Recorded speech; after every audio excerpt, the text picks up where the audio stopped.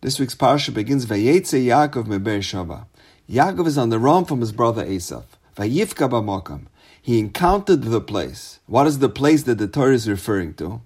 So Chazal say, the Torah is describing the place that would ultimately be the Har HaBayis. And there Yaakov has his famous dream. And he sees Malachi Elokim ascending and descending a ladder. The parsha concludes, V'Yaakov holech ledarkai, v'yifgu boi Malachi Elokim. Yaakov is on his way back to Eretz Yisrael, and he encounters heavenly angels. The parsha began Vayifka b'makam, and it concludes Vayivgu boi Malachi Elokim. What does the word Pegia mean? So Rabbi Gedalia Shor in the Sefer Or Gedalia explains that the word Pegia connotes a surprise, meaning a chance encounter, not a pre-planned meeting. He bumped into him. So twice Yaakov Avinu came upon Malachim. However, there's a fundamental difference between the two. When Yaakov first sees Malachim at the beginning of the parsha, the pasuk says, Vayifka b'makam. He encountered them. Yaakov was surprised. He was startled and awed by the sight of angels. He said, wow, I see Malachim. Hine Malachi Elokim oilem yardim bay. Yaakov was astounded when he saw visions of Malachi Elokim. However, at the end of the parsha, it was just the opposite. Vayivgu boi Malachi Elokim. The Malachim encountered him. The Malachim were the ones who were shocked by the sight of Yaakov. They were awed and impressed by the greatness of Yaakov Avinu and the high levels that he attained. And the question is, it should be just the opposite. In the beginning of the parsha, Yaakov was just coming off 14 consecutive years of learning in yeshiva. He never even went to bed for all those years. At the end of the parsha, it was after he worked as a shepherd for 20 years in the house of the immoral Lavan, an idol worshipper. So why were the Malachim mesmerized with Yaakov Avinu specifically now, after being in Lavan's house for 2 decades? So I'd like to share with you an amazing idea from the Chassam Sofer. The Gemara says in Masechta Shabbos, Arba'a meisu be'etyo shel Nachash. There were 4 people in the history of the world that died because of the advice of the Nachash HaKadmoni, the primordial serpent. Meaning, these 4 people never committed even one Aveira in their lifetime. And they died only because death was decreed on mankind after the sin of the Eitz Hadas. And they were Binyamin, Amram, Yishai, and Kilav.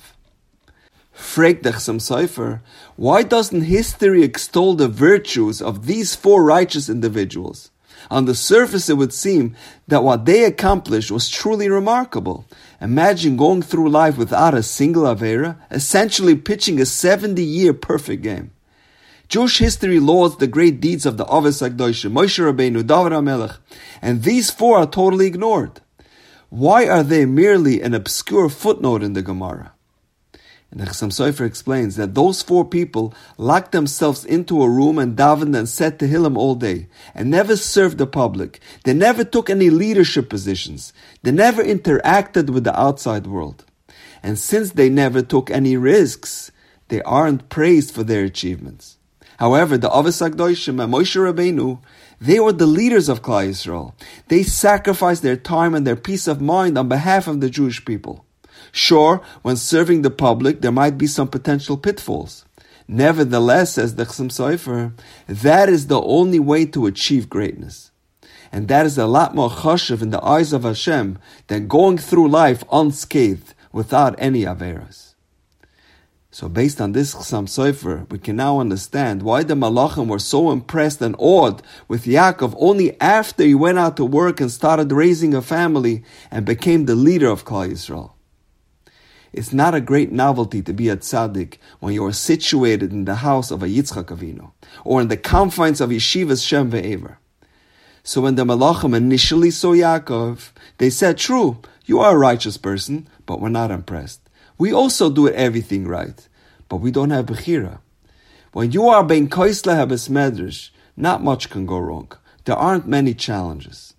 But to maintain the level of Kedusha while in the house of Lavan, while working all day, consumed with the stress and worry of raising a family, dealing with a difficult boss and an impossible shver? Now the pasuk says, "V'yivgu boi Malachi Elokim." The Malachim said, wow, now we are impressed.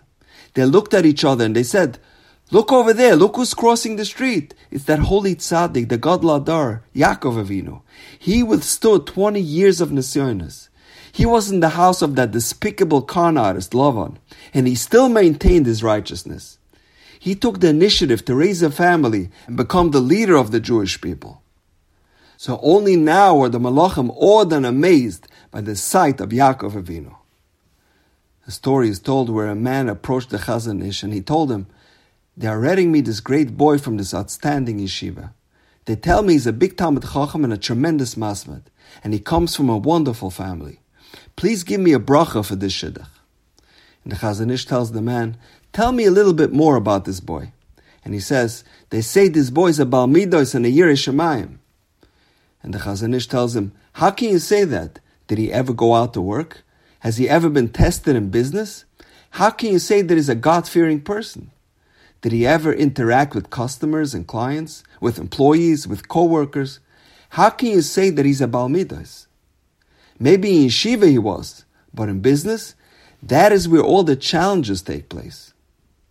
The Chazon Ish understood why the Malachim were impressed with Yaakov Avinu.